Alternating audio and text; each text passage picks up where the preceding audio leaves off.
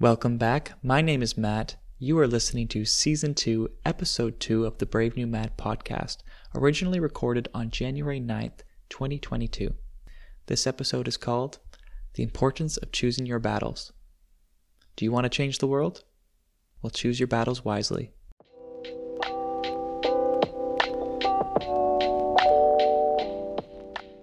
There are so many battles that await us. Battles like climate change, gender and racial equality, economic disparities, access to healthcare, to education. If I were to list them all, this blog post would be much too long. These battles are essential.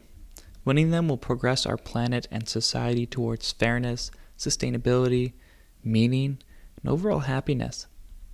With so many battles, it would be impossible for any sole person to fight them all and do so effectively. Quite frankly, it's hard enough to fight one single battle effectively as it is, let alone them all. Perhaps if a human were given infinite time and resources, they would have a chance at emerging victorious over all of these battles. But even still, it would come down to a matter of execution. In reality, we don't have infinite resources or time. Considering we modern humans have an 85-ish year lifespan, if we subtract the 15 years we spend in school and the 10 years split between the start and finish of our lives we spend in diapers, about 60 years remain which we could potentially dedicate towards fighting battles, and even that's being generous. Your time is limited. Memento mori, a Latin phrase used by Stoic philosophers of old and new that means remember that you will die. Since death is inevitable, our time is limited. Therefore, we each must be careful how we spend that time. We must choose the battles we want to participate in wisely. Being wise in our selection means being specific with what battles we want to put our limited amount of time and energy towards. We as individuals cannot fight in all of these battles, but so many of us believe we can. When we dilute our energy, time, and resource across all battles, we weaken our potential from helping to not contributing to them at all. If you stand for everything, you stand for nothing. Depending on how broad or specific you want to be, we could easily define hundreds, if not thousands of battles that are being fought every day that need our time and energy. Let's say hypothetically there were 100 battles that need to be fought in this day and age. If you decide that you want to put your efforts into fighting every one of these 100 battles, then the maximum average energy and time you can expend in any one battle is 1% of your available energy and time. This 1% per battle figure is assuming that we, as humans, can even use 100% of our energy towards fighting these battles. In reality, the average human probably only has about 5% of their energy and time available to them. That other 95%, the majority of that person's energy, goes towards what I call the great internal battle. So what is the great internal battle? Merely being human requires a ton of energy and time in and of itself. The great internal battle is the battle we fight every day. We fight this battle when we make breakfast, take care of ourselves, take care of those around us, keep our life in order, go to work, pay the bills, fill our car with gasoline, do the laundry, the list goes on. All of these things take a great deal of time and energy. The less you have your great internal battle conquered and optimized, the less excess energy you will have available to you to fight external, worldwide battles. To maximize your potential energy to affect change in the world, you need to optimize the amount of time and energy you spend to be fit for service to begin with. That is part of the reason why I believe that in order for you to go out and fix the world, you have to start by fixing yourself first. To not only fix yourself, but to master yourself. Mastering thyself. Let's say that after a great deal of effort, blood, sweat, and tears, you do manage to optimize your great internal battle. Let's say you've optimized your life so well that you now have 25% of your energy and time available to tackle external battles, the ones we discussed at the beginning of this reflection. That means 25% of what you do during your day goes towards fighting these battles. Do you really want to spread that 25% across 100 hypothetical battles? If you did, you can only give each battle an average of 0.25% of your potential time and energy, which is such a small amount of your energy that it will probably not amount to any substantial ground on any of those battles. How can you become a master of something by only spending 0.25% of your energy on it? Do you think Luke Skywalker could have defeated the Empire using only 0.2% of the Force? Could Harry Potter have defeated He Who Must Not Be Named only using 0.25% of the spells he knows? Could Frodo Baggins have destroyed the One Ring by only walking 0.25% of the way to Mordor, assuming the Eagles weren't involved? There is no way 0.25% of your energy is enough to master the knowledge and skills necessary to become qualified enough to be in those arenas and triumph over those battles. Let's put this into more perspective into something less abstract, like time. Assuming you are awake 16 hours a day and using your energy equally spread throughout that day, 0.25% means you are only dedicating 144 seconds of your time towards each of these battles. Do you think you can have substantial progress towards the world's most vital and complex battles with just over 2 minutes a day to each of them? Being competent enough to fight a battle meaningfully means having done the necessary work, educating yourself, testing theories, sharing ideas with others, building practical skills, understanding the complexities of the existing systems. This scope is far beyond what can be achieved in 2 minutes a day. One who claims they are competent to participate in all of those battles likely made some shortcuts along the way. These shortcuts result in loss of nuanced ideas, close-mindedness, egotistical framing, too much certainty, blind spots, and ignorance.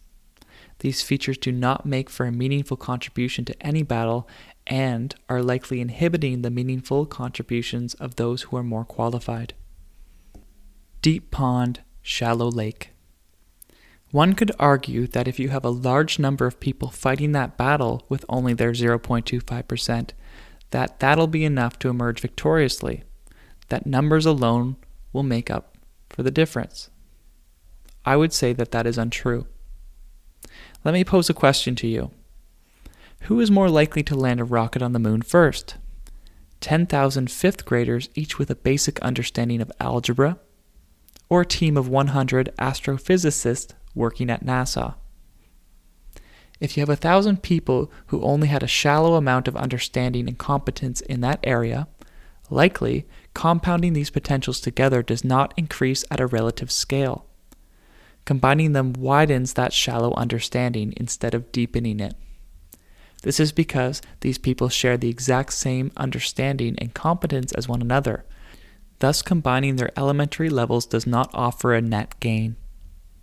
As with many things in life, it's the quality, not the quantity, that matters. You only get quality by investing time and energy. It is more valuable to become a master of one area than a journeyman of them all. Choose one battle. Be specific. The more specific you are while defining your battle, the higher the potential you have to contribute meaningfully towards it. Is your battle to save the environment? Your intention is excellent, but how are you executing on that battle? Saying you are an environmentalist who is saving the world is not specific enough. A statement like that is way too broad to hold any true meaning. I want to stop climate change. That's not specific enough either. Climate change itself has thousands of battles to fight within it, so narrow that down further. I want to stop plastics from entering the oceans. It's still not specific enough. Many systems contribute to plastic in the ocean, too many systems for a single person to bring down. I want to stop all single-use plastic straws. Okay, that's better, we're on to something. However, it's still a bit too broad with respect to its jurisdiction. Want to save the environment? Here's a battle for you.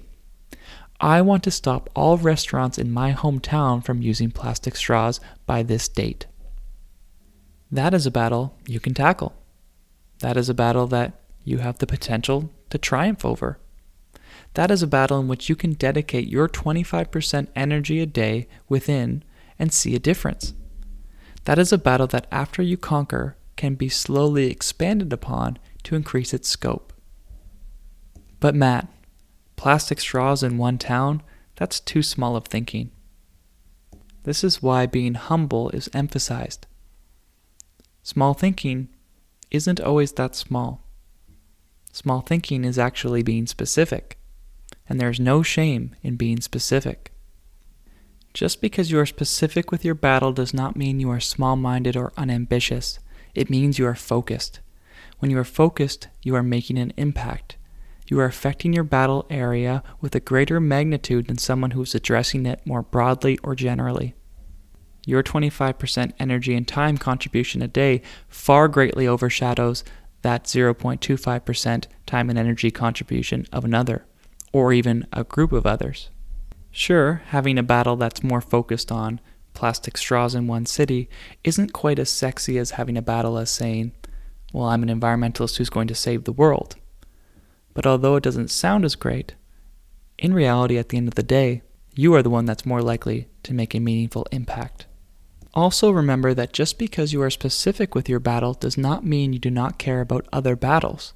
You can still support other movements without over-investing your energy to fight or be on the front lines of them. Taking a more supportive role does not mean being impartial. It means helping those who are better positioned to fight that battle while you focus on yours. Just because you dedicate your time to plastic straws in one town doesn't mean you don't care about things like gender and race inequality. It means you support the experts who are fighting those battles, while they, in turn, support you, an expert of fighting yours. When you are specific with your battle, giving it all of your remaining energy and time after conquering your internal battle, you have a better chance of emerging victorious over it. And that, my friend, is not a trivial matter. Be specific with your battle and grand in your execution.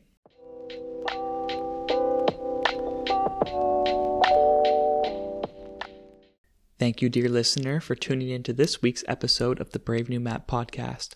Your support truly does mean the world to me. I would greatly appreciate it if you would leave a truthful rating or review on the podcast provider platform of your choosing. Feedback of any kind is useful for me for creating the best content in which I am capable. I do hope you will consider subscribing or following along to this podcast. That way you can hear all future week's episodes as they unravel in real time. In the meantime, you can find more of my written reflections and essays on philosophy, spirituality, and sustainability in more bite-sized pieces uploaded to my Instagram, @BraveNewMatt, or in their full-length iterations by subscribing to my weekly Monday newsletter by visiting my website, bravenewmatt.com. Stay brave, my friend.